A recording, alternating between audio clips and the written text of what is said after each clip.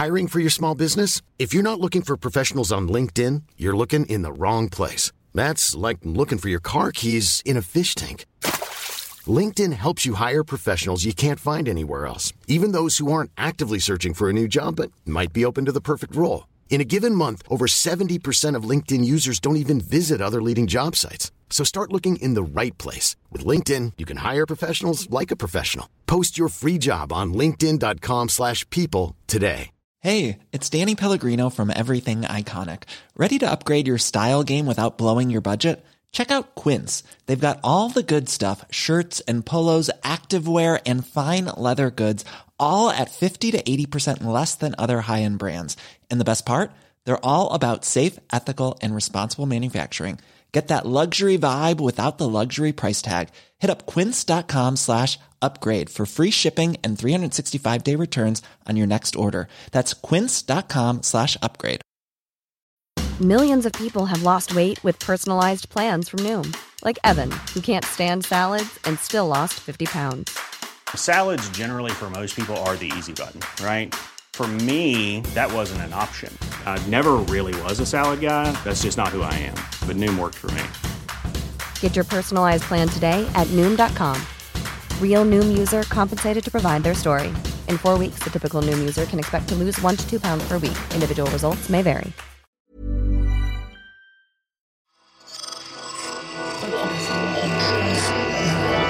Esse podcast é apresentado por b9.com.br.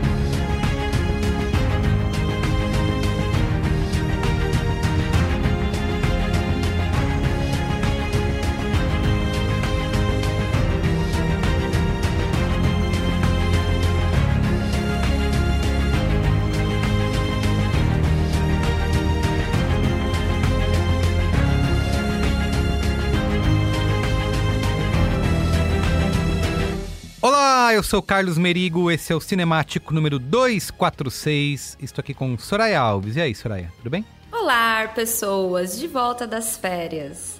Muito bem. Matheus Fiori, e aí, Matheus? Boa noite, tudo bem, gente? Como é que vocês estão? Luiz e Gino.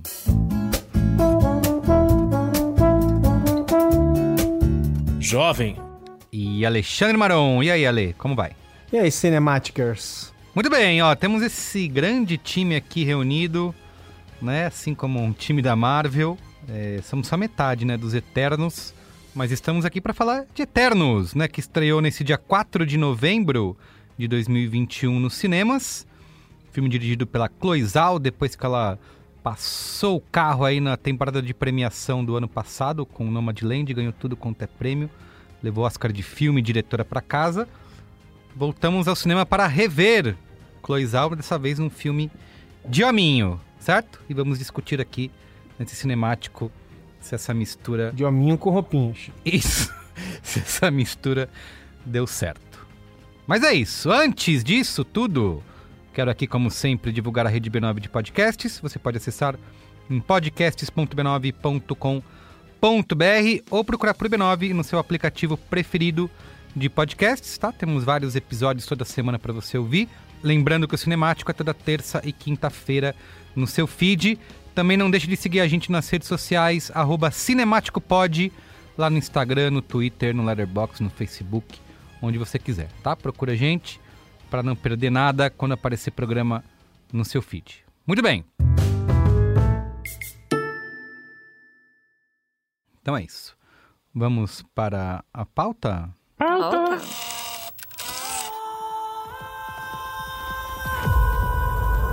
5 years ago, Thanos erased half of the population of the universe. But the people of this planet brought everyone back with a snap of a finger. We're Eternals. We came here 7,000 years ago to protect humans from the deviants. I bet you've built the perfect safe house. Well, what's this even made of? Vibranium? Fall collection, IKEA.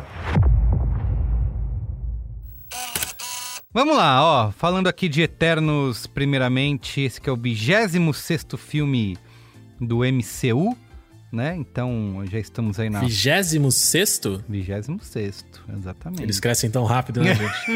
Exatamente. E eu já falei, acho que eu já contei aqui no Cinemático que o meu filho, Benjamin, tá fazendo toda a família reassistir todo o MCU na ordem cronológica. E a gente está apenas ainda na Capitã Marvel. Então... Vai longe.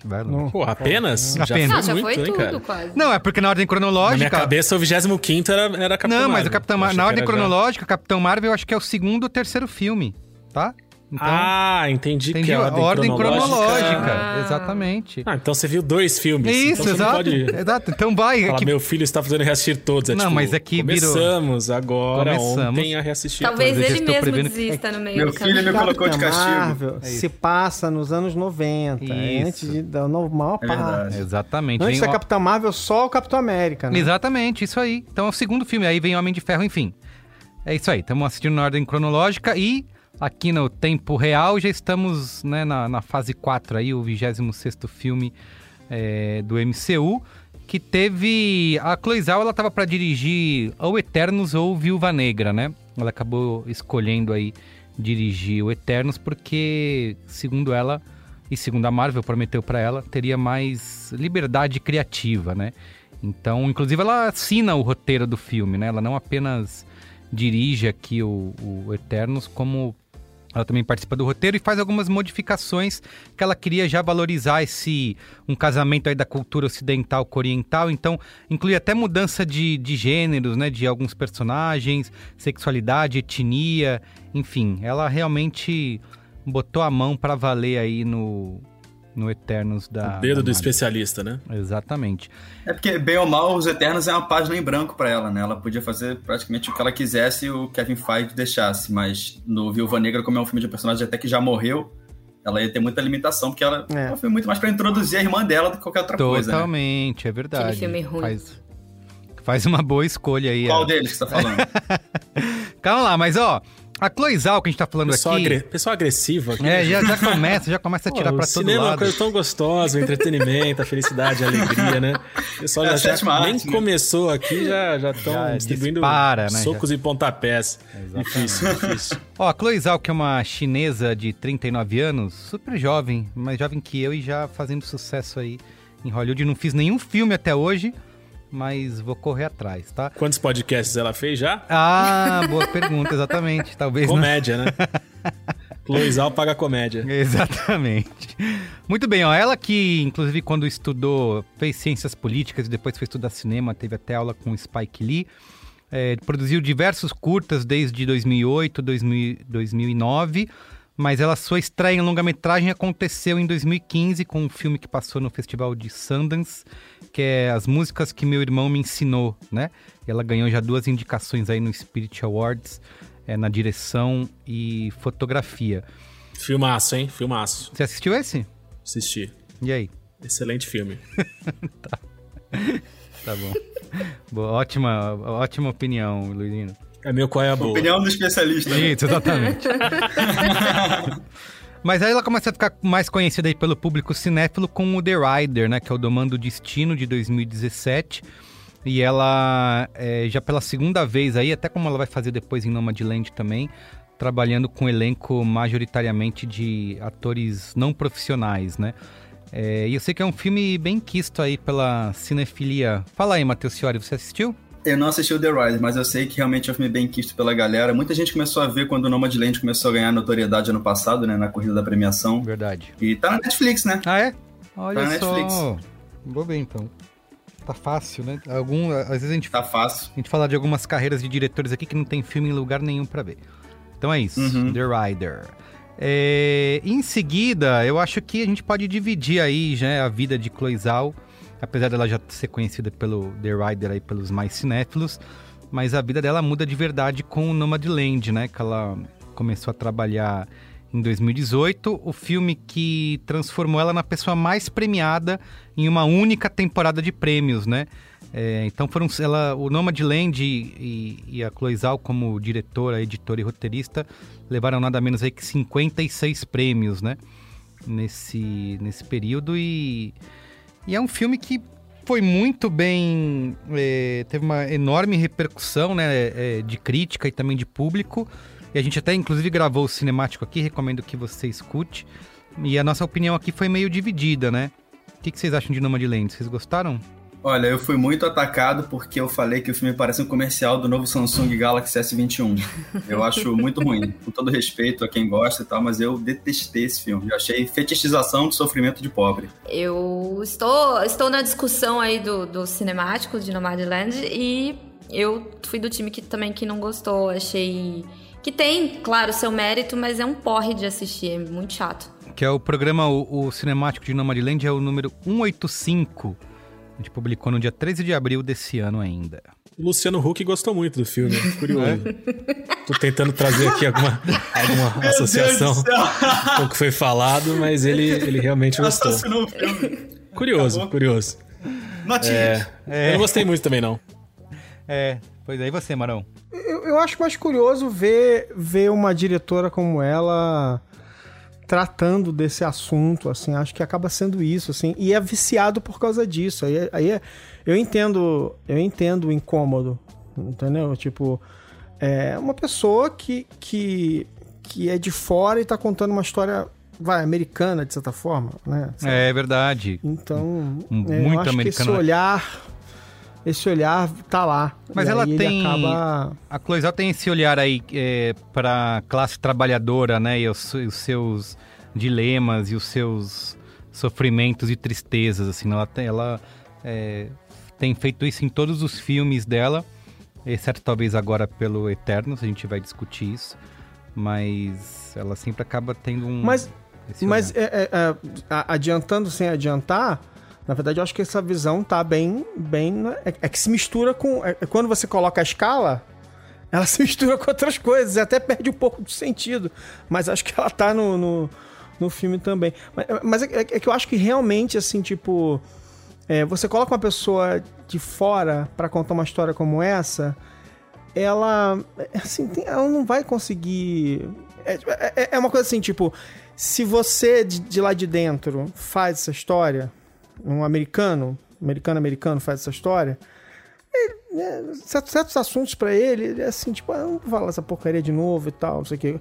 O diretor chega pra falar, um diretor estrangeiro vai falar desse assunto, ele acaba falando assim, eu não vou passar, eu tenho que dizer isso, porque é o meu ponto de vista sobre o mundo.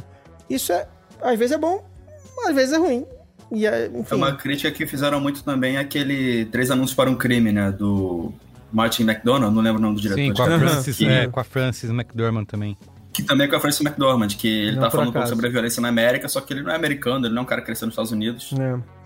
Eu acho, e aí eu acho, por exemplo, ali é um filme, por exemplo, que o arco do co-protagonista, né, é um arco de redenção, e eu vejo assim, quer dizer, os americanos, e eu acho que os brasileiros lidam com isso melhor, mas os americanos, eu tô vendo isso cada vez mais. Eles simplesmente desligam para certos arcos de redenção agora. Acho que só uma fase. Daqui a um tempo a gente vai... Mas assim, é uma coisa muito específica, assim, tipo... Se o arco de redenção, por exemplo, é de um policial com violência contra negros... Tipo assim, esse momento é um momento que assim, não quero saber disso. Caguei, eu não quero... Entendeu? Não quero dar arco de redenção para esse tipo de pessoa. Se o arco de redenção é uma pessoa que comete abusos... É o caso agora do Morning Show, por exemplo.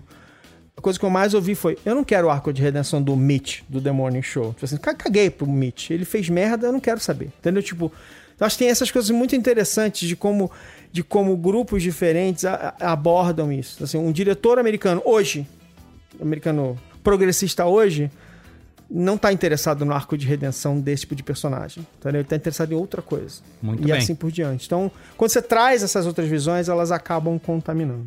Só uma curiosidade, eu não sei quais filmes da Marvel estrearam na China, porque eu sei que tem uma questão lá de que a indústria não tem muito apreço para o cinema americano, mas eu sei que esse é o segundo seguido que não vai estrear, né? Porque o anterior foi Shang-Chi, que não estreou porque o protagonista fez comentários sobre o presidente. E esse não vai mostrar que a Chloe Zhao, ela detesta a China, né? Ela já falou mal várias vezes do governo chinês e tal, ela meio que se vê como uma americana já, então muito difícil se estrear na China. Que louco. Que é um mercado importante pra caramba, né? Sim. Pois é. E só pra encerrar a Chloe Zhao, quer dizer, vamos falar muito dela ainda hoje, mas ela tá trabalhando num projeto pra Amazon, agora depois do Eternos, que é um filme sobre o Bass Reeves, né? Que é considerado o Django da vida real, aí um delegado negro, um dos primeiros dos Estados Unidos. Diz que ele prendeu mais de 3 mil criminosos durante a carreira dele como delegado, como policial. E é a história que ela deve contar no próximo filme dela. Cuja história também aparece no Watchmen. Ah, é? O personagem citado no Watchmen. Que maneiro. Putz, isso é verdade. Cara, o Watchmen é... Gente, é um negócio fora de série. A minissérie Watchmen da HBO, cara, é sensacional. Absurdo. Ouça um podcast muito bom, podcast que fizeram sobre isso também. Muito bem, ó. O Eternos, que também sofreu aí adiamento, né? Era pra ter, quando ele foi anunciado numa Comic Con aí, ele tinha sido de 2019, né? Ele tinha sido revelado, o filme foi revelado. A data de estreia estava marcada para o final de novembro, começo de novembro de 2020, depois pulou para fevereiro desse ano, e finalmente estreia agora no fim de 2021 aí no mundo todo. Então é isso, vamos para a sinopse? Uhum. Sinopse! A saga dos Eternos, a raça de seres imortais que viveram na Terra e moldaram sua história e civilizações. Muito bem. Repercussão do filme, ó, no Letterboxd... Peraí. Essa descrição é de alienígenas do passado, não é? A descrição mais genérica possível, Exato. Não diz nada sobre o filme. Exatamente. Gostei. Digna então. Calma, gente, calma. E esse será um comentário que eu já adianto aqui como spoiler também, é o único spoiler desse momento antes do spoiler, que é, eu vou fazer essa piada provavelmente 20 vezes durante o programa. Então, se você já for ficar irritado, já desliga agora, porque é isso, né? Basicamente, esse é o resumo. Aliens. Muito bem, ó, a repercussão do filme no Letterboxd tá com uma de 3.4, no Rotten Tomatoes 48% da crítica aprova o filme versus 81% do público e no Metacritic 53 de 100. A grande polêmica aí da semana com a estreia do filme é que é considerado aí pela cotação do Rotten Tomatoes o pior filme do MCU, né? O pior avaliado que o Thor 2, pior avaliado que o Homem de Ferro 2, enfim... então tem essa polêmica aí da má vontade da crítica americana com o filme da Chloe Zhao, né? Então vamos discutir aqui se eles têm razão ou não. Mas em bilheteria, né, o filme tá indo bem, assim, superou o Shang-Chi, né, em termos de pré-venda, aí ficou atrás só do Viúva Negra. E o filme arrecadou aí nessa semana de estreia 71 milhões de dólares no primeiro fim de semana, e aí no exterior foram mais 90 milhões de dólares, né? Então ele na prática é o pior primeiro lugar do MCU, né? Estreou em primeiro lugar, mas ficou atrás de Viúva Negra e Shang-Chi aí em bilheteria. Resultado razoável. Resultado razoável. Resultado razoável. Não foi bom nem ruim, né? Aqui no Brasil ficou em primeiro lugar, né? Arrecadou quase 20 milhões de reais, desbancou, depois de várias semanas aí no primeiro lugar, desbancou o Venom, que tava dominando. Tempo de carne e piscina. Um filme sobre churrasco. Uma comédia romântica sobre churrasco. Exato. Muito bem, então é isso, vamos lá falar de Eternos. Soraya, começa você, o que você achou? Você gostou, não gostou? Primeiro sem spoilers. Eu estou um pouco surpresa com as críticas que eu li. Confesso que eu não gosto de ler muito antes de participar, mas esse eu fiz questão. Porque eu já tinha lido a do Matheus, eu já tinha discordado, mas eu não tinha nem visto o filme ainda, eu já estava discordando, aí eu fui ver o filme. E assim, eu não tô entendendo esse hate tão grande, sendo que o pior filme da Marvel é o Viúva Negra, até hoje. Né? Eu não tô entendendo esse grande hate pra Eternos, porque ao contrário da Viúva Negra, que tem coisas esdrúxulas no seu roteiro, esse não tem. Então, eu acho que foi criada uma ideia de que chamar uma diretora do Oscar com uma característica, uma assinatura tão específica, reformularia e daria uma nova roupagem para Marvel. Mas é a Marvel, gente. A gente tá indo assistir filme de hominho, e é isso. Vai ter uma panorâmica diferente, vai ter a escolha de fotografia diferente, vai ter mais... Pôr do sol. Mais areia, mais pôr do sol. Praticamente me senti em Internos depois que eu vi certas cenas e já visitei Punta del Este. Mas ainda é Marvel, entendeu? Então, dentro do universo Marvel, eu gostei. Eu gostei da forma como os personagens são mais...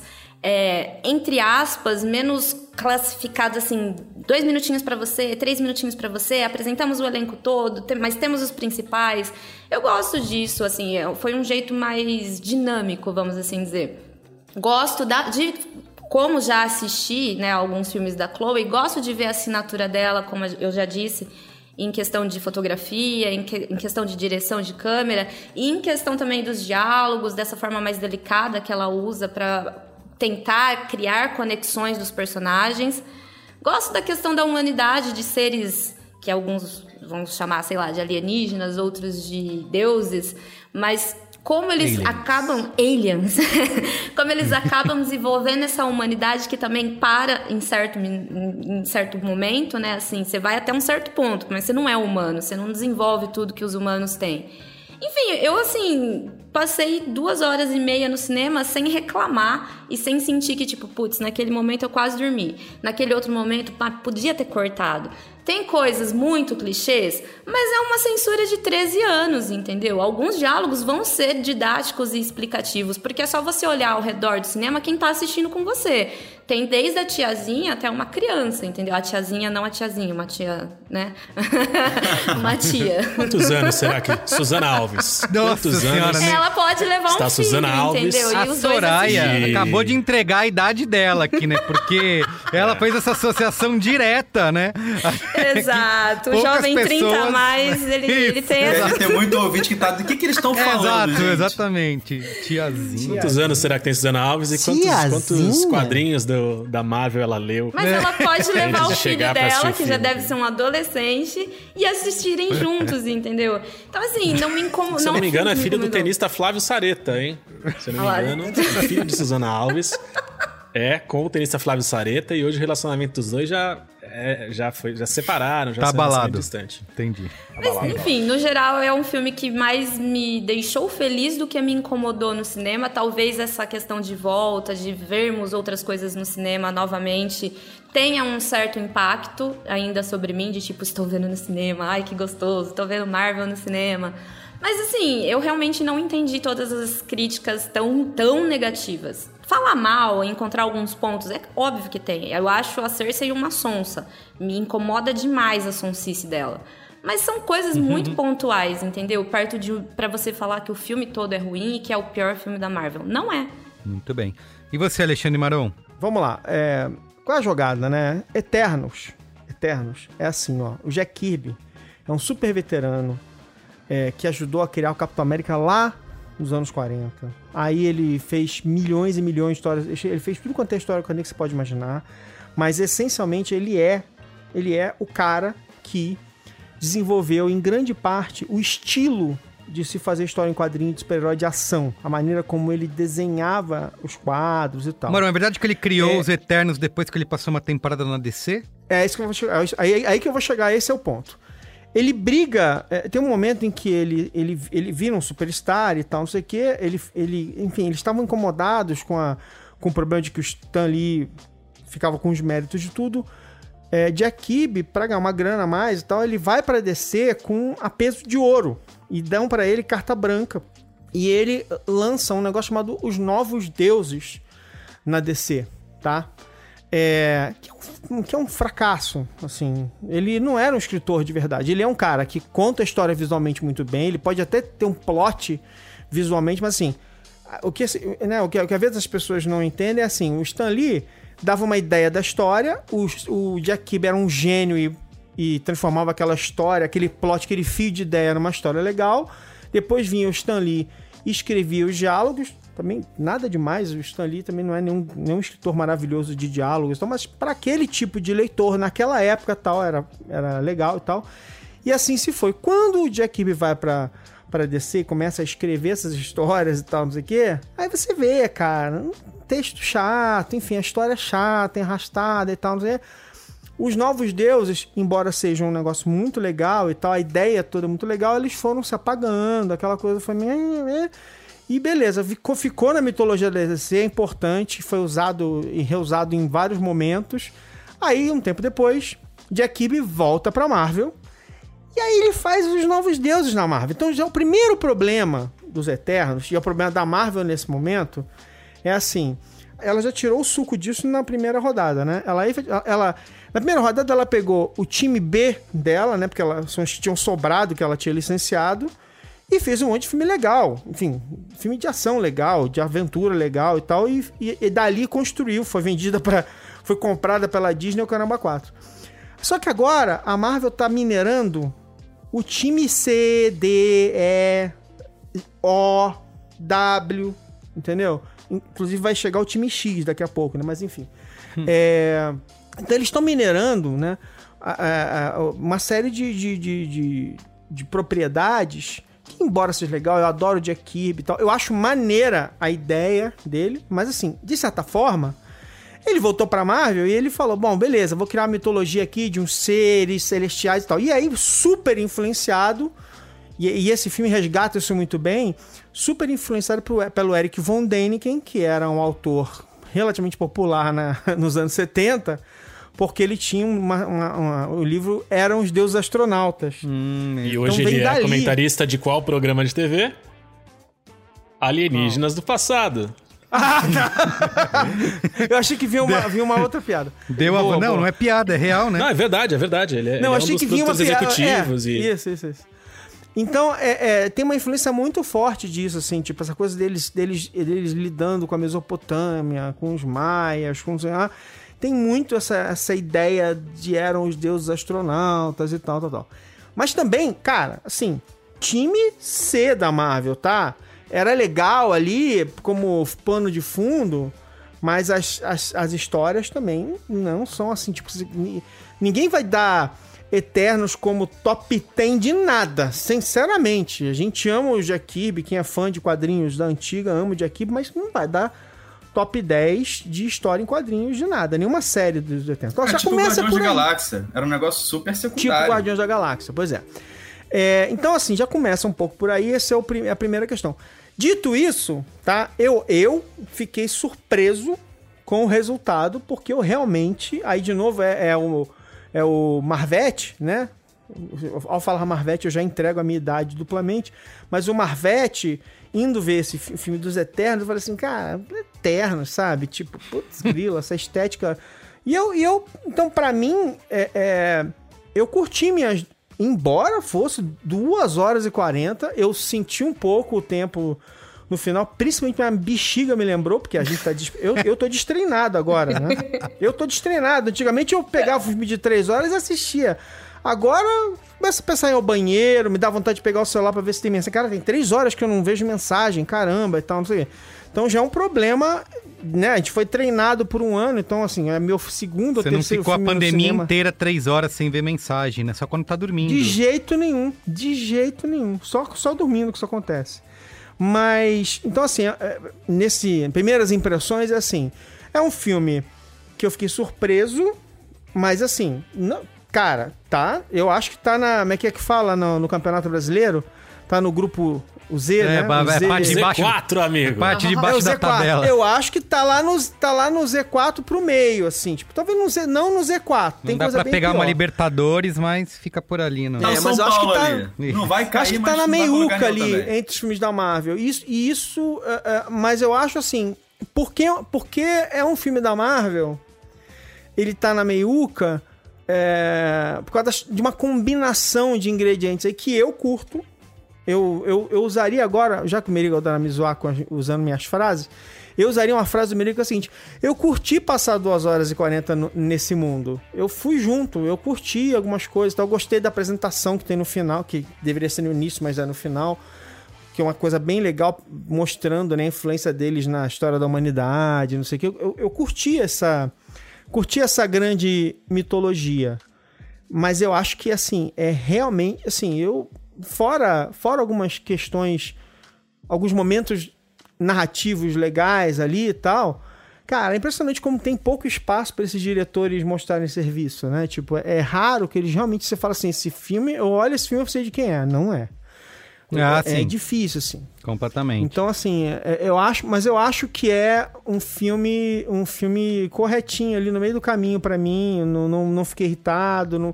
Já teve filmes da Marvel que me irritaram mais, inclusive. Totalmente. Então eu curti, gostei do elenco. Eu acho que, assim, e uma coisa a favor da Marvel, assim, poucas produtoras de cinema comercial conseguem contar uma história com tantos personagens que funciona, assim, que eles conseguem, sabe, parece calibrar ali o uso desse monte de personagem de um jeito que você não fica assim, ai, puta, que pariu, que saco.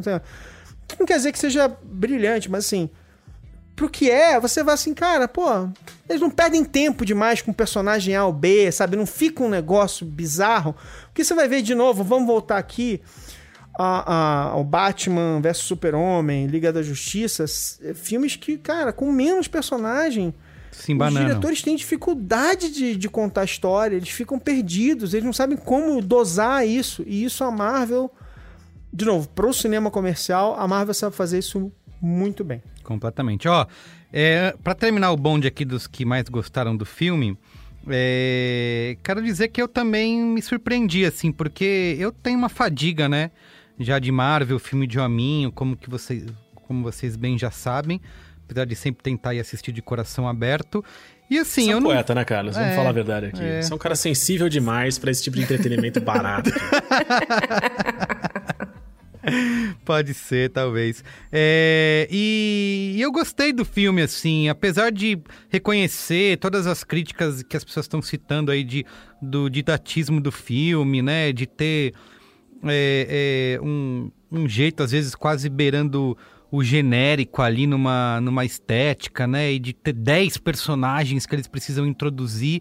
Eu acho que no fim das contas aí a Chloe Zhao consegue fazer milagre com esse material que ela tem nas mãos aí, com esse tanto de gente que ela precisa colocar dentro do filme, né? Eu entendo que ele não tem esse... Não é o blockbuster art house, né? Como algumas pessoas imaginariam que ela poderia fazer, que eu acho que tá aí no aspecto quando a gente pega...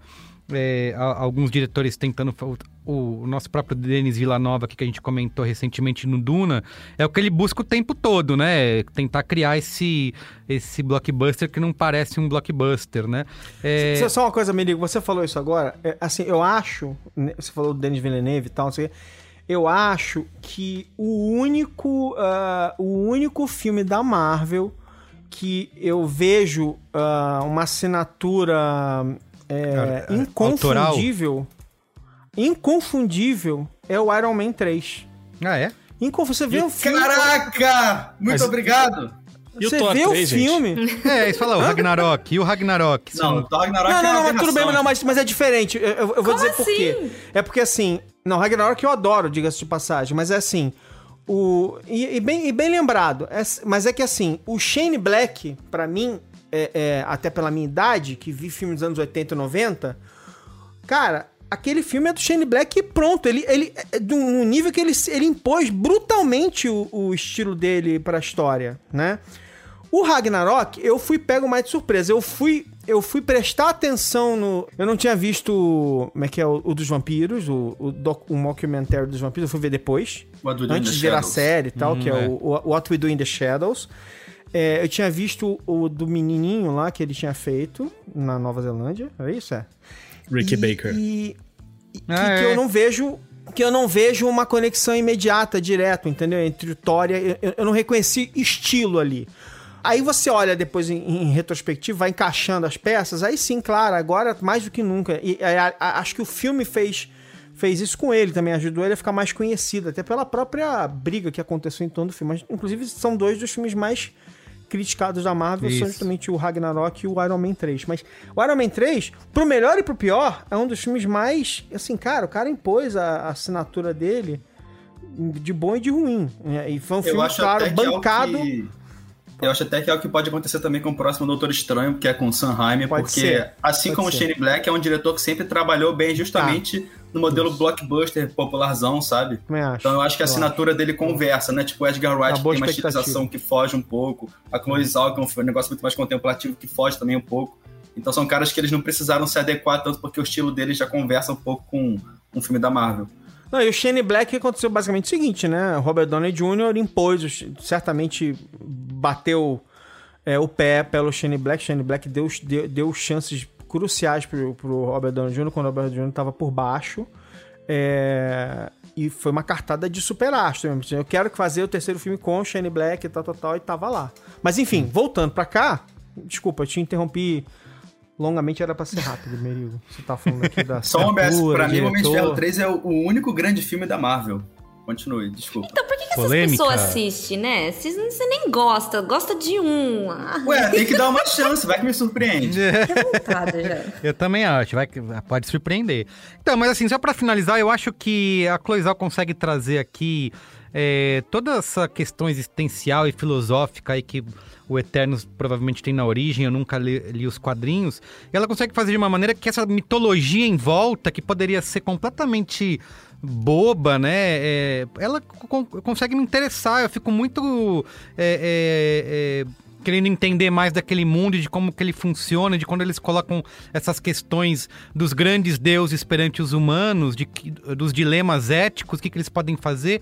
Eu acho que ela consegue fazer isso nesse filme muito melhor do que a DC jamais fez, né, nos seus filmes, que são também o espetáculo sobre grandes deuses, né, tentando se relacionar de alguma forma ou salvar que seja a humanidade, né. Esse nível humano que eu acho que a DC nunca conseguiu nos filmes ainda mais nos recentes, a Liga da Justiça, Mulher Maravilha, o Superman e tal, Homem de Aço. Aqui ele consegue mais, tudo bem, não funciona completamente. Mas como não conseguiu? Os caras pararam de sair na mão porque a mãe tem o mesmo nome, isso que é algo mais humano. Pode ser. Não que assim, não que aqui eu fique muito, me emocione, eu consiga me conectar com isso tudo, mas eu ainda vejo aí uma tentativa, né? Eu acho que tem essa sensibilidade da diretora tá claramente colocada ali de uma forma ou de outra. E acho que o filme vai ter, como a gente falou aqui, vai ter longas explicações, é didático, ele é meio bagunçado, meio incerto no tom. De novo, aqui me incomoda o humor, porque tem boas piadas, mas elas mudam muito o tom do filme, né? Porque você tem uma coisa super densa e pesada, de repente, um monte de piadinha salpicada. Eu sempre tenho essa noção, essa impressão de que o humor nos filmes da Marvel, ao contrário, sei lá, se a gente pegar o Guardiões da Galáxia, que eu acho que não funciona dessa maneira, ele é muito mais orgânico. Parece que alguém pegou, temos o filme pronto. É coisa de script doctor. Exato. Isso parece. É coisa de roteirista chamado pra salpicar piada. Exato. É uma diferença fundamental. Filmes como Os Eternos, eles tentam ser mais sóbrios, mais sérios, são filmes mais perenes. O Guardião da Galáxia, ele se assume como humor desde sempre. Tipo, o segundo tem uma cena muito boa, que são os heróis saindo na porrada com um alienígena.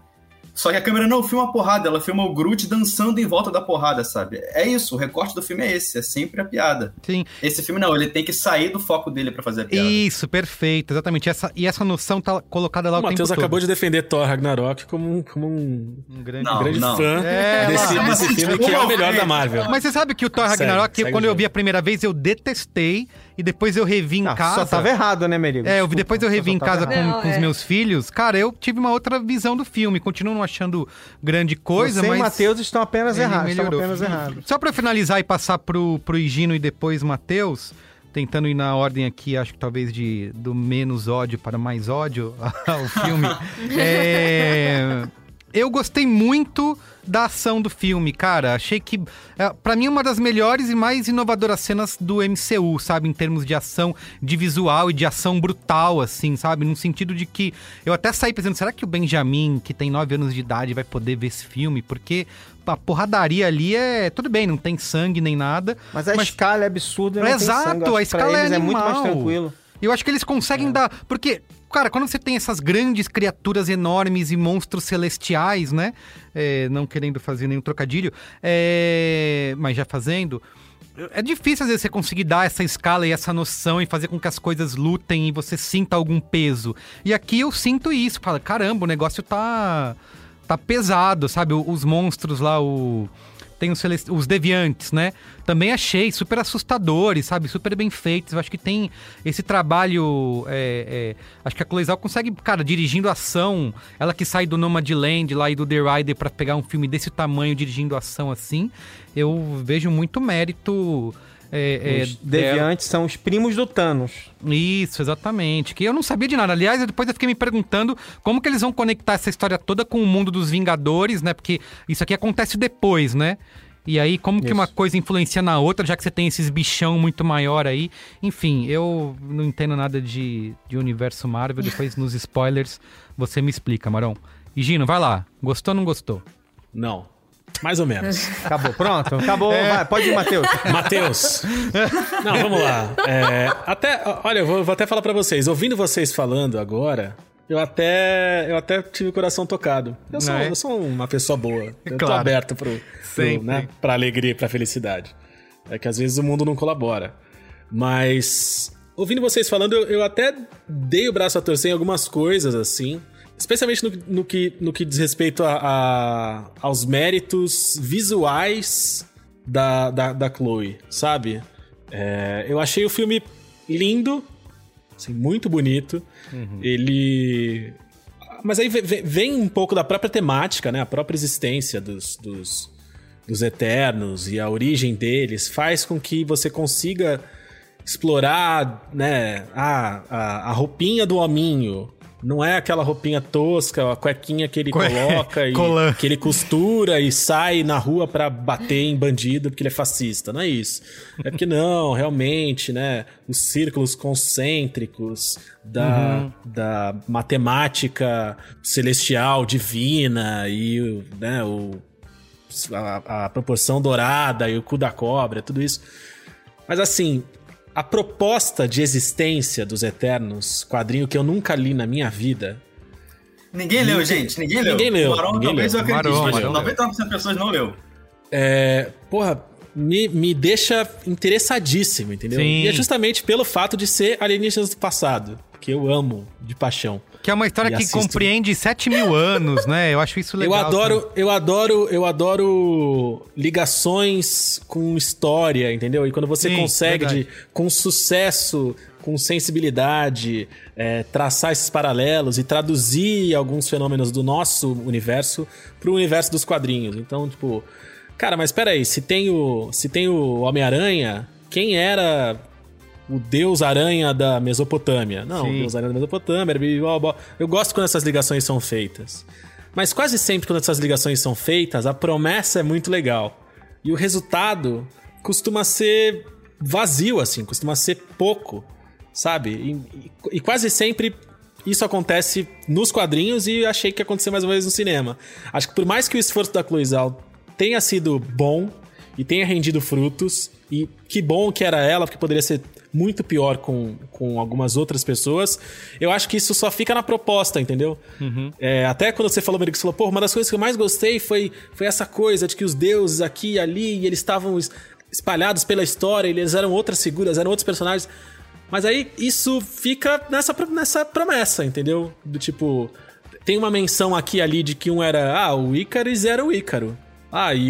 E a Atena era a Atena. Uhum. E, porra, que legal, o que mais? Aí você faz Eles vieram do planeta Olímpios. Aí você faz algumas associações, mas tipo, o Festus, ele era o Hefesto, porque ele é um cara que ele é ligado à tecnologia, então, porra, ele era o ferreiro dos deuses, legal.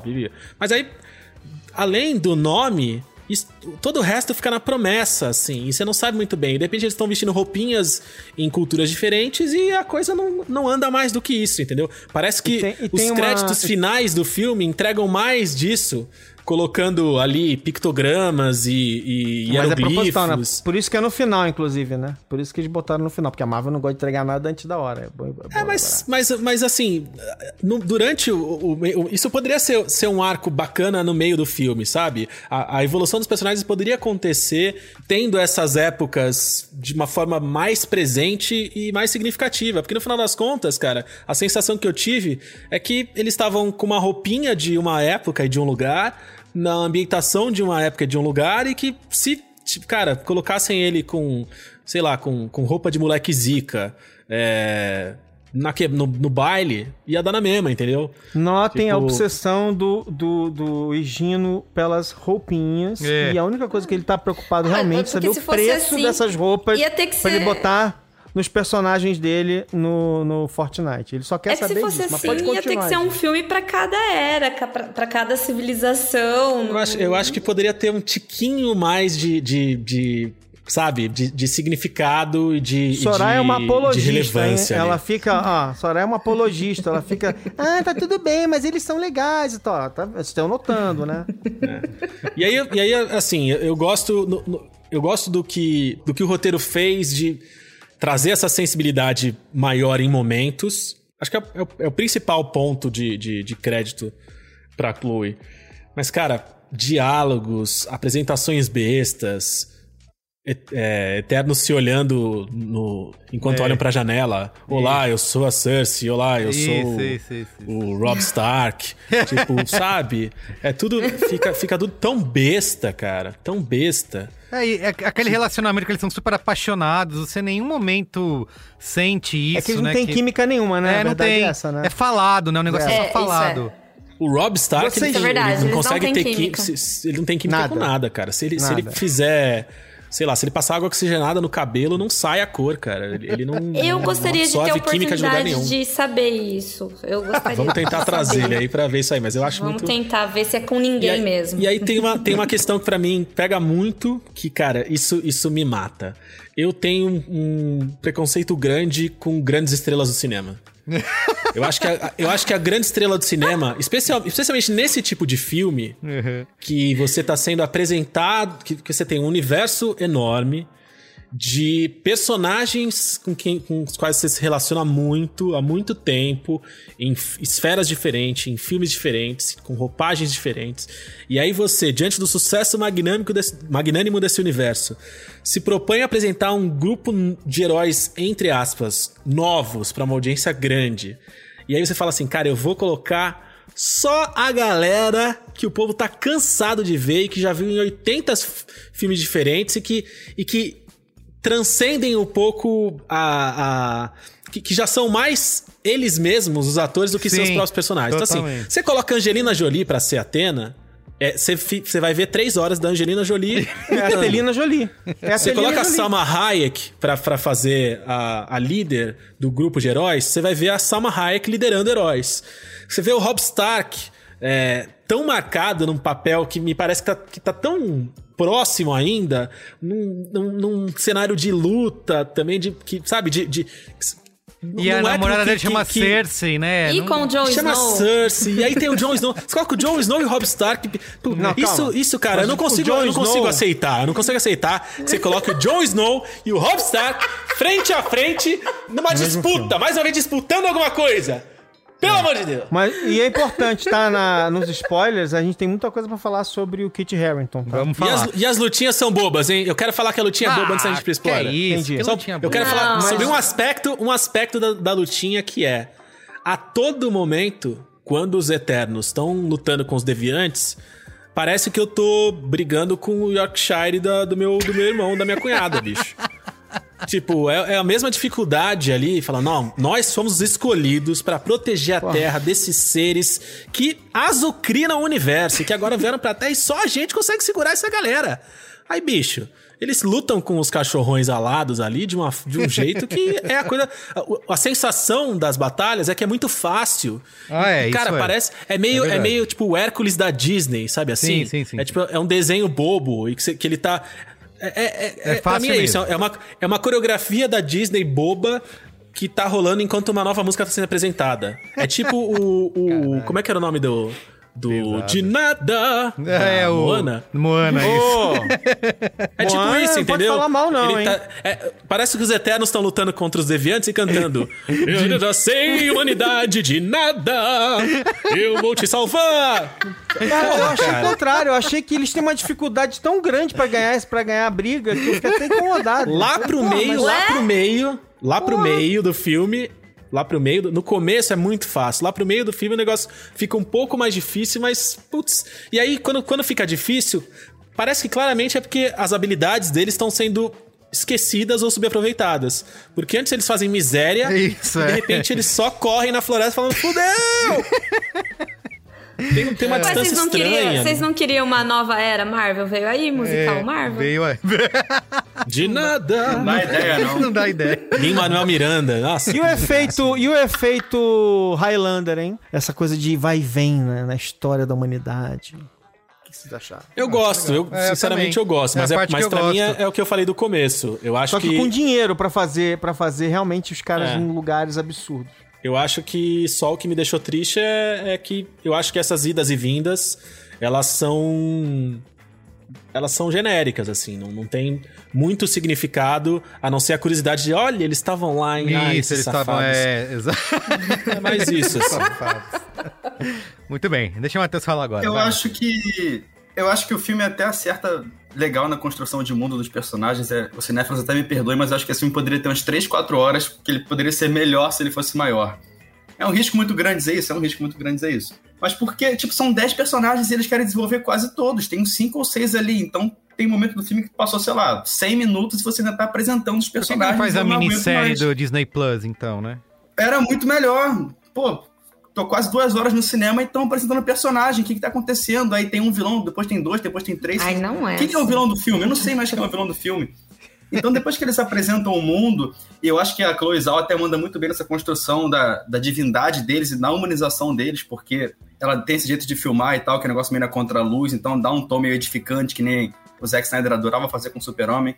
E ela consegue humanizar bem os personagens, na minha opinião, porque ela faz que nem o Zack Snyder fez também no BVS, pra mim é o melhor filme da DC, inclusive, que é botar seres divinos com milênios de história tendo problemas, eu gosto da menina, mas ela não pode estar comigo, sabe? É o negócio mais humano possível, mais adolescente, eu tô ok com isso, sabe? Só que depois disso não tem nada pra mim, é um festival de coisas pasteurizadas, super genéricas, lutinhas bobas e, sei lá, da metade pro final parece pra mim um filme que nos anos 90 teria saído direto em DVD. Caramba, que pesado. Gente. Muito bem, vamos pros spoilers então pra gente falar. Que pancada, hein? Que pancada. Com essa pancada. Spoilers. Mas é um filme lindo, Spoilers! Please, Avada Kedavra.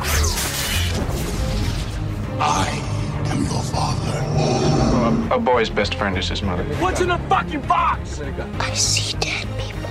Damn you all to hell! Rosebud. Silent Breed is people! Spoilers, começou? Posso falar primeiro já? Pode, começar. Bicho, você não coloca One Direction pra fazer nada, cara, nada. Você coloca One Direction, acabou a sua moral, acabou. Você abriu mão. Ele já fez Dunkirk. Ele já mão. fez Dunkirk. E tá errado. Exatamente, esse filme é horroroso. Tá errado. Não, eu adorei ver Harry Styles como irmão do Thanos. Estou aguardando sobre isso. O Eros. Não, mais uma vez, é a prova, esse filme ele é a prova de que é o elenco classe D, E, F, Z... É impressionante, a sobra da sobra. Os caras estão raspando o tacho. Mas é esse público que quer ser atingido. Aí vocês querem Fox. uma coisa revolucionária de um negócio que vai eu não quero nada Harry revolucionário. Style, entendeu? Tipo... Eu não quero nada revolucionário, não tem nada a ver. Só que assim, o fato é, eles estão entrando em território agora que assim, eu acho legal, porque quem não é fã, assim, vai ficar curioso. Quem é essa personagem? Pô, quem é? Bro? Quem é fã, começa a notar, já saca o seguinte, e quem é fã é a minoria da minoria, não tenha dúvida disso. Fala assim, nossa, mas os caras, Star Fox e tal, não sei o que. O personagem você vai olhar lá, vai lá na Wikipedia, tem lá. Apareceu... Você vê que pelas histórias desses personagens, elas são tão encalacradas uma na outra, uns negócios, umas voltas que eles dão tão bizarras. Eu queria perguntar sobre isso, Marão, você que é nosso especialista e leitor dos quadrinhos.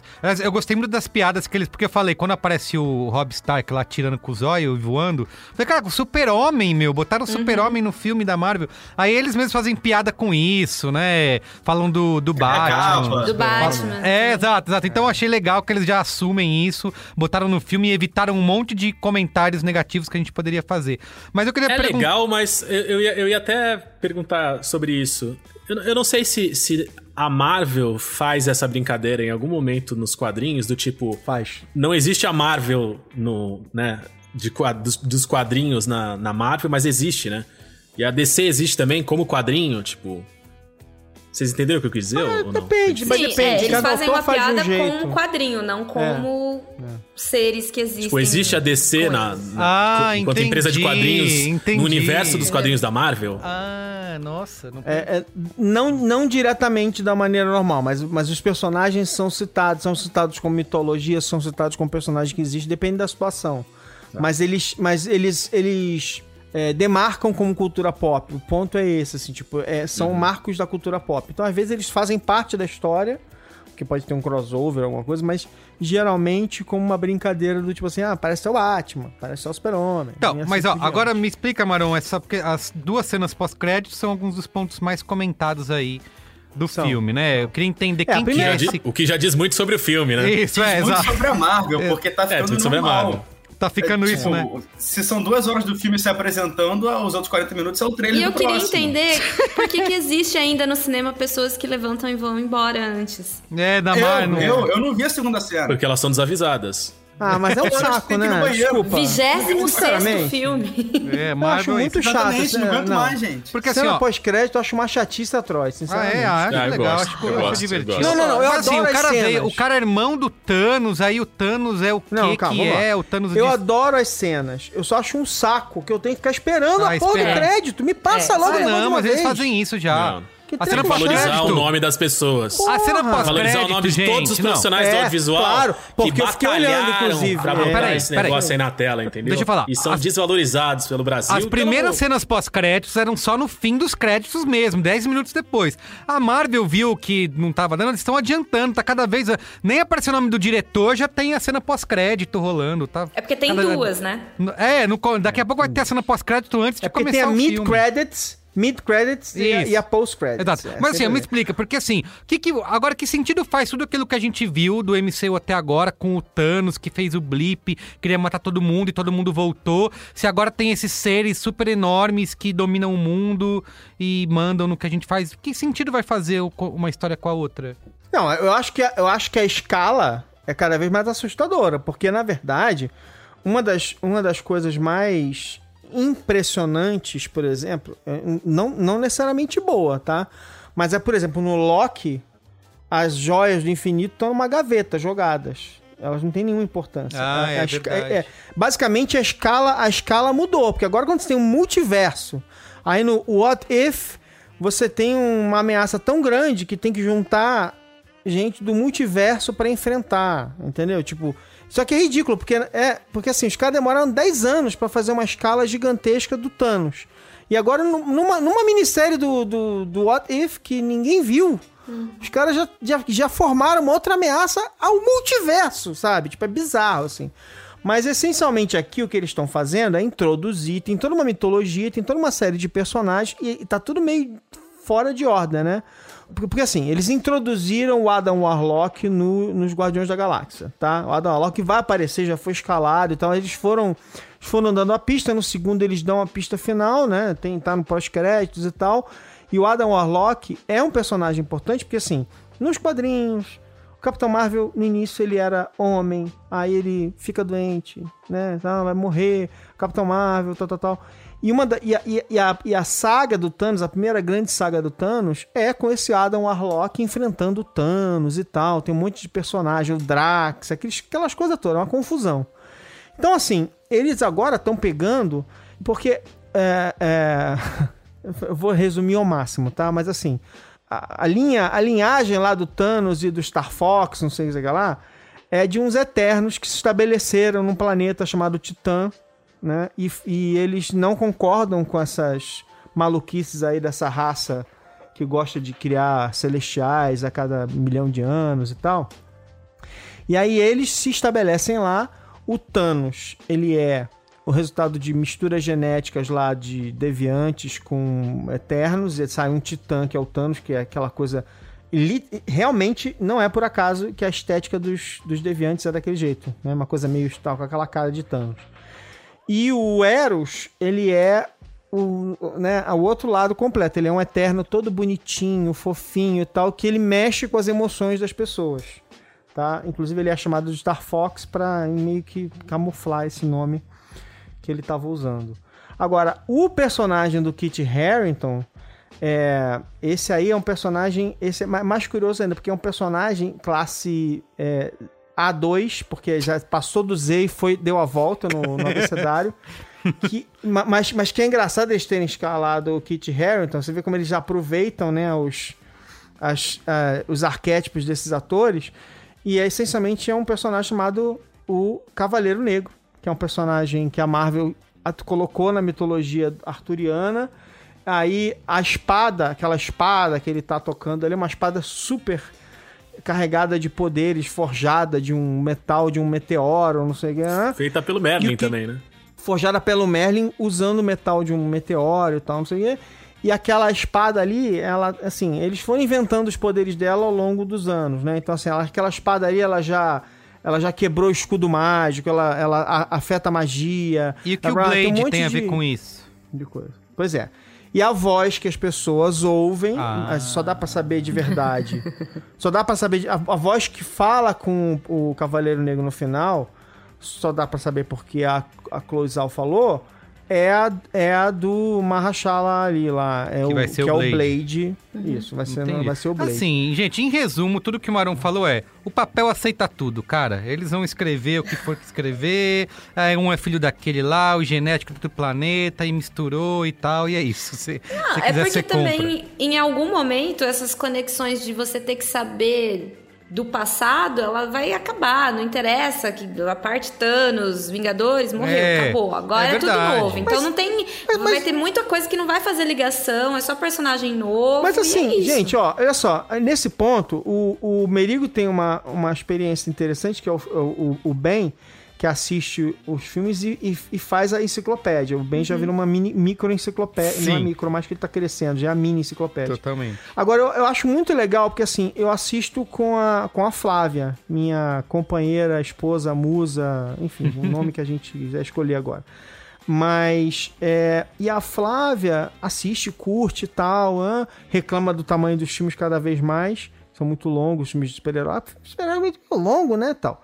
Mas a Flávia ela é uma ótima pessoa do meu lado, porque ela é, assim, cara, ela não sabe nada sobre essa mitologia mesmo, e não quer saber. Ela quer ver o filme, curtir o filme, ou não curtir o filme. Então, na verdade, assim, quem fica pirando nesse negócio é essa audiência que gosta de ficar caçando referência, blá, blá. Eu tenho referência que eu nem pego, assim, tipo, é que essas estão tão esfregadas na cara que não daria pra... O nome do cara é Dane Whitman, que é o Cavaleiro Negro. Enfim, o cara já liderou os Vingadores do Caramba 4. Então, assim, tipo, é um personagem muito fácil de você pegar e tal. Star Fox, né? O cara esfrega o Star Fox na tua cara e tal. Mas, assim, nem são tão obscuros. Mas, assim, não faz diferença as pessoas saberem ou não. As pessoas não precisam nem ter visto a cena pós-crédito, porque ele vai aparecer num outro filme. É que eles acham legal... essa coisa de você falar assim, mas ele apareceu. Piscadela, no filme tal. Eles vão dando, eles vão mostrando que realmente o personagem do filme aparece no outro, aquela coisa, entendeu? Eles curtem isso, mas não faz a menor diferença, assim, tipo, você não precisa saber nada. O que eles fazem, que é um terror, é que você realmente precisa ver os filmes pra você seguir a historinha. Senão você fica perdido. Olha, antes da gente dar... Carlos, fala. Peraí que deixa eu falar. Deixa. Obrigado. Tô levantando a mão aqui, mas você fica... eu não vi a sua mão. Trocando mensagens no celular. Não, nem tô. Tá no escuro, Higino. Tô segurando uma caneta aqui, ó. Desculpa. Higino tá de luz apagada, minha gente. Mas tem aqui um efeito mágico da luz que não acabou a bateria. A Chloe Zhao tá adorando essa cena. Tá, o cara tá aplaudindo. Tem uma coisa que todo o universo Marvel, agora nesse novo momento, esse novo capítulo dele, ele entrou justamente no momento que foi o que me fez, como leitor de quadrinhos, eu que já tive ali minha fase nerdola, que durou anos e anos na adolescência e na vida adulta, foi justamente o que me fez abandonar a leitura dos quadrinhos. Que assim, você se envolve com os personagens, você se envolve com essas escalas diferentes. Então, putz, legal, tenho aqui o Homem-Aranha que tá o tempo inteiro tentando pagar a conta de luz, entregar pizza e bater nos bandidos do bairro, e de repente vem uma ameaça contra toda a cidade, e aí ele vai, reagir, que legal, mas agora a ameaça contra o país precisa da ajuda dele. Aí ele, então, parece que a gradação, ela se esvazia, chega uma hora que ela tem limite. E aí, os quadrinhos, eles entram numa onda, e que isso acontece de tantos em tantos anos, porque senão o negócio é insustentável, que é, cara, reseta, inventa uma desculpa, e aí a coisa fica tosca, fica besta. E quando essa gradação, ela muitas vezes em histórias diferentes, ela se tromba de um jeito que fica tosco pra narrativa que você tá tentando construir, o não envolvimento de todo mundo. Então, assim, de repente, cara, vão destruir Nova York. A gente precisa unir todos os maiores heróis do mundo, e o mundo são os Estados Unidos, pra salvar a cidade, porque tem uma ameaça alienígena que vai destruir a cidade. Aí, cara, você cria uma escala disso e todo mundo se une, e você tem 20 heróis juntos. Fala, cara, vão destruir o planeta. Precisamos agora unir todo mundo. Aí tem 50 heróis. Aí, de repente, 20 dias depois que essa ameaça aconteceu, fala, cara, fodeu, vão destruir o planeta de novo. E aí tem 5 pessoas que você nunca ouviu falar que são quem vai salvar, e todo o resto... Mas cadê o resto dessa galera? Entendeu? Exato. E aí, assim, é lógico que é uma chatice de nerdola, porque assim... mas não dá pra juntar todo mundo, não dá pra juntar todos os atores, e não todas as histórias vão ser sempre os mesmos. Porque... Só que, cara, a razão de existir dessas historinhas é isso. Entendeu? É você tentar justificar e contar essas histórias. Então elas começam a se unir em argumentos, em questões que são fracas, e elas se separam por desculpas que também são fracas, e de repente tudo vai ficando fraco, tudo vai ficando monótono, e de repente tudo na verdade era um sonho que um herói teve, na verdade era um sonho que o demônio teve, não, na verdade isso aconteceu num outro universo e o nosso é esse, não, isso foi uma magia que não sei quem soltou. É isso, o papel. E aí tudo fica tosco, e aí tudo fica tosco, entendeu? Eu acho que isso esvazia até os personagens. Que você pega, por exemplo, o Homem-Aranha, que ele falou que é um cara, preocupado em pagar conta, preocupado com a namorada, com a tia dele velha. O segundo Homem-Aranha, pra mim, talvez seja o pior filme da Marvel.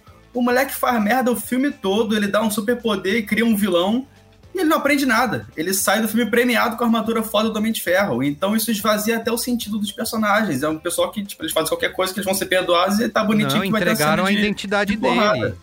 Que eles já arrumaram no trailer, né? Não, isso. Mas a consequência do Homem-Aranha 2 já foi corrigida no trailer do 3. Mas vai fazer o quê? Vai acabar o universo? Não, mas tudo bem. Então? Não é corrigida no trailer, né? Na verdade, é o que vai dar toda a merda do terceiro filme. Vai dar merda. Pra corrigir a cagada... Vai dar merda geral. Pra tentar corrigir. Não necessariamente precisa corrigir, né? Mas pra corrigir, pra dar... Soraya matou a charada. Vai fazer o quê? Vai acabar? Vai fazer isso? Acabou, gente, é o último filme. Vai acabar. Para de ler gibizinho, para de ver filminho e vai ler a porra do Manifesto Comunista. Vai fazer alguma coisa útil.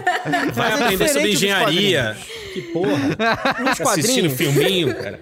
Jogar baralho com a sua família aí, vai dar atenção pros seus primos, seus filhos. Gente, vocês querem seriedade demais numa coisa que é mas nos quadrinhos, todos os personagens existem ao mesmo tempo. Nos quadrinhos, os X-Men existem simultaneamente. O Quarteto Fantástico existe. É mais difícil, mais aí, na verdade. Quarteto Fantástico porque na mitologia desse universo Marvel aqui, não tem tanto herói quanto tem nos quadrinhos. Então é menos maluco. Eles simplificam, né? Se você pensar bem agora, como tá simplificado, os Vingadores não estão mobilizados 100% agora. Estão desmobilizados. A Viúva Negra morreu.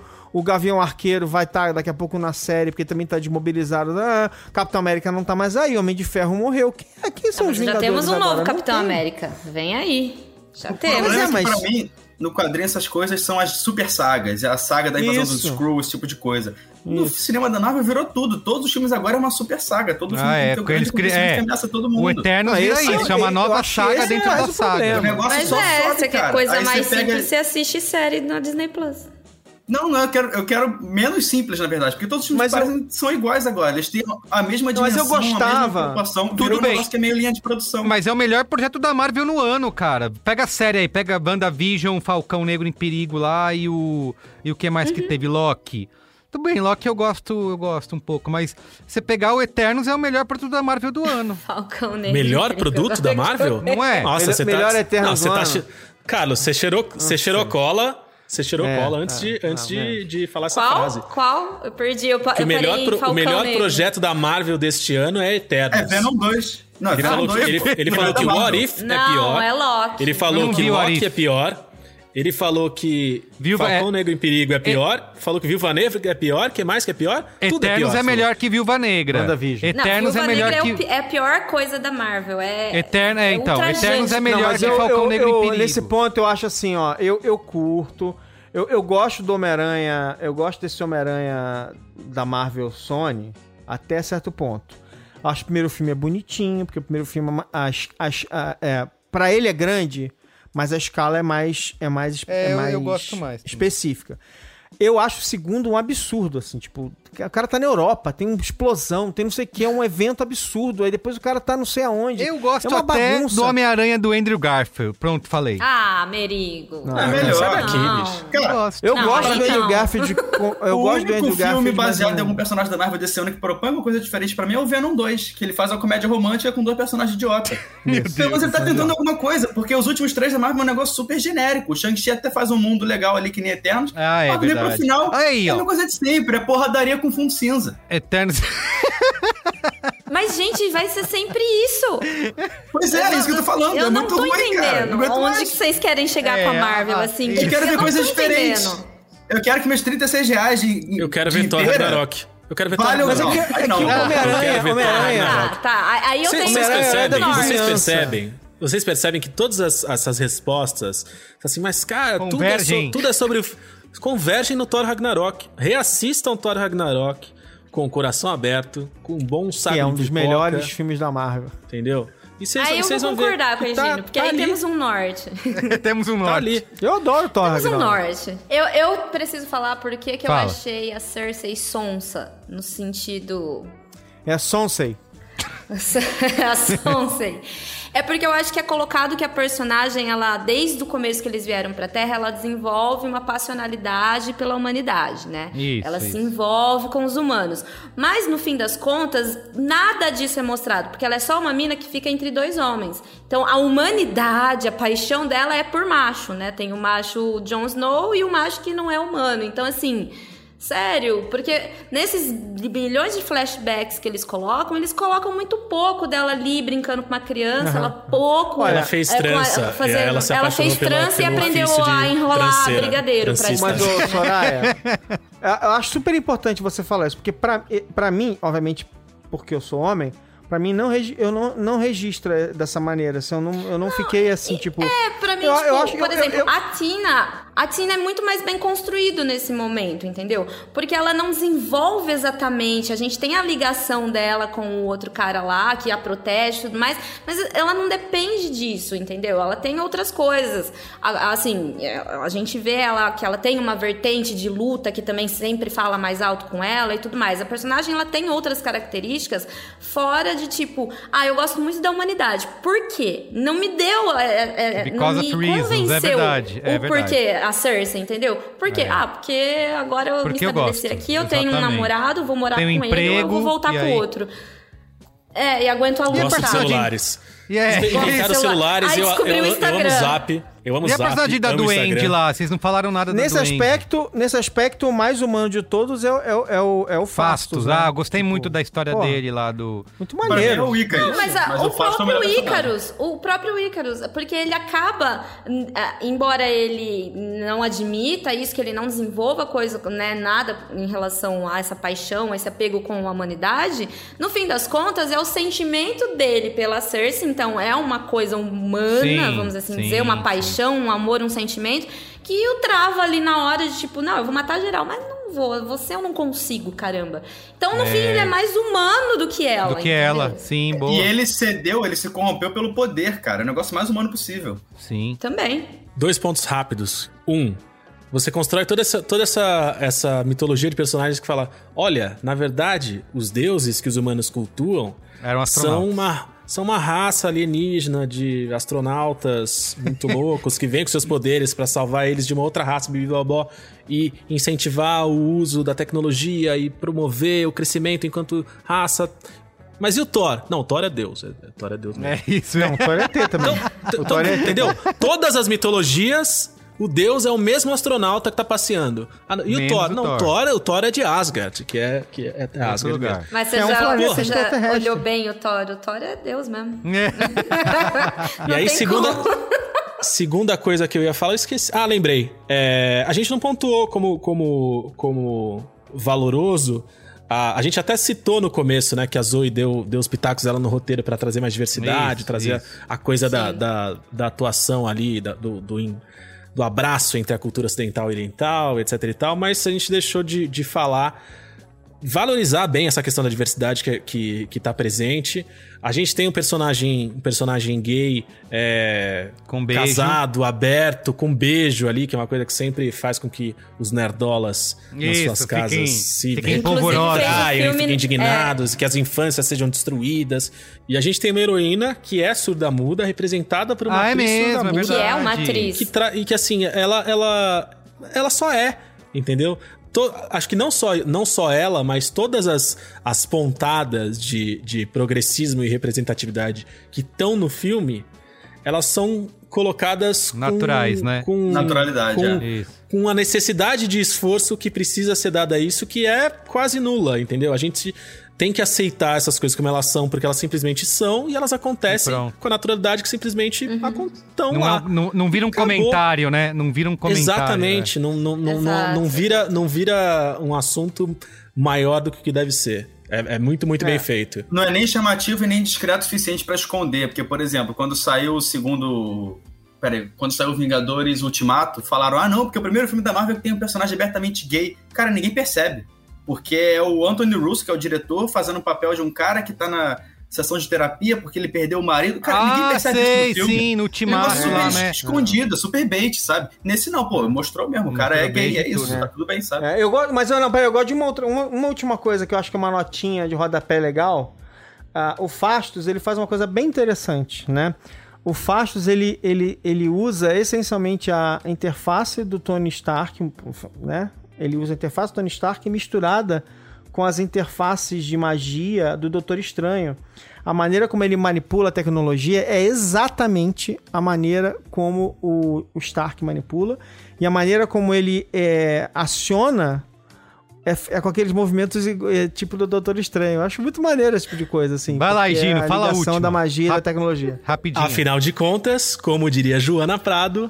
Não é feitiçaria, é tecnologia. A conexão.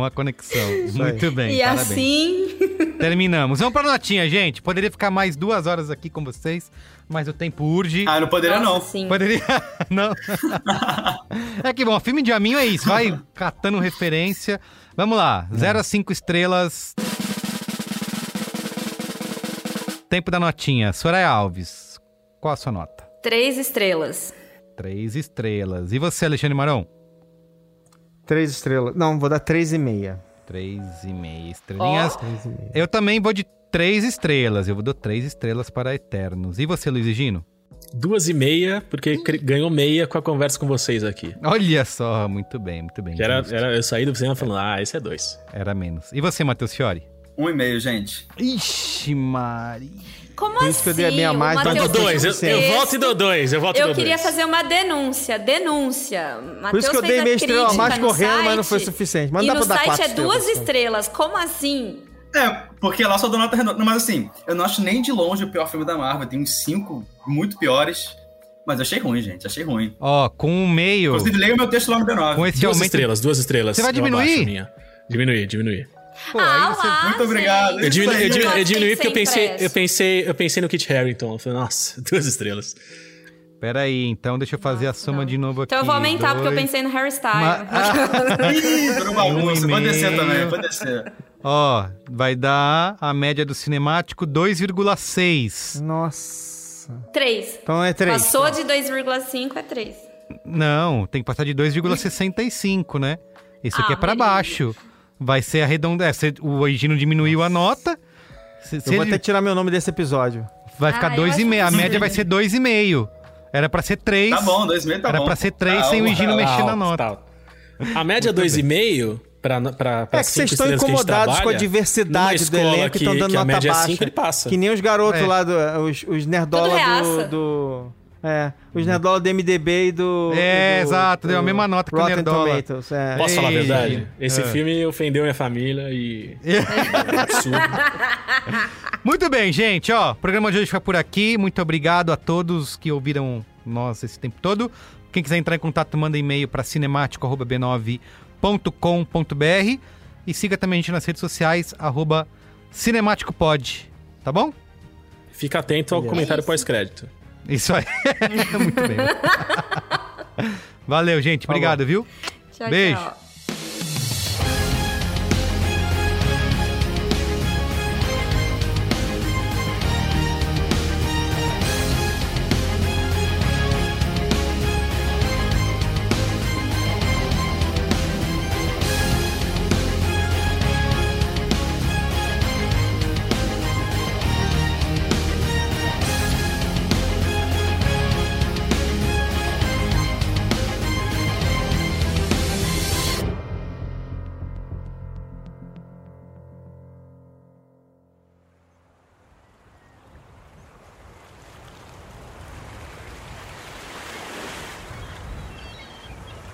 Enquanto a equipe do Cinemático trabalha arduamente para produzir conteúdo de qualidade para você, ouvinte, Pedro Estraza curte suas férias em uma pequena ilha do sul do Caribe.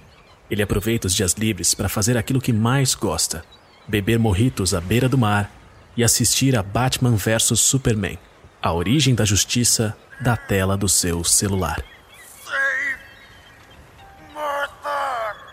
Mas fique tranquilo, Pedro Estraza retornará.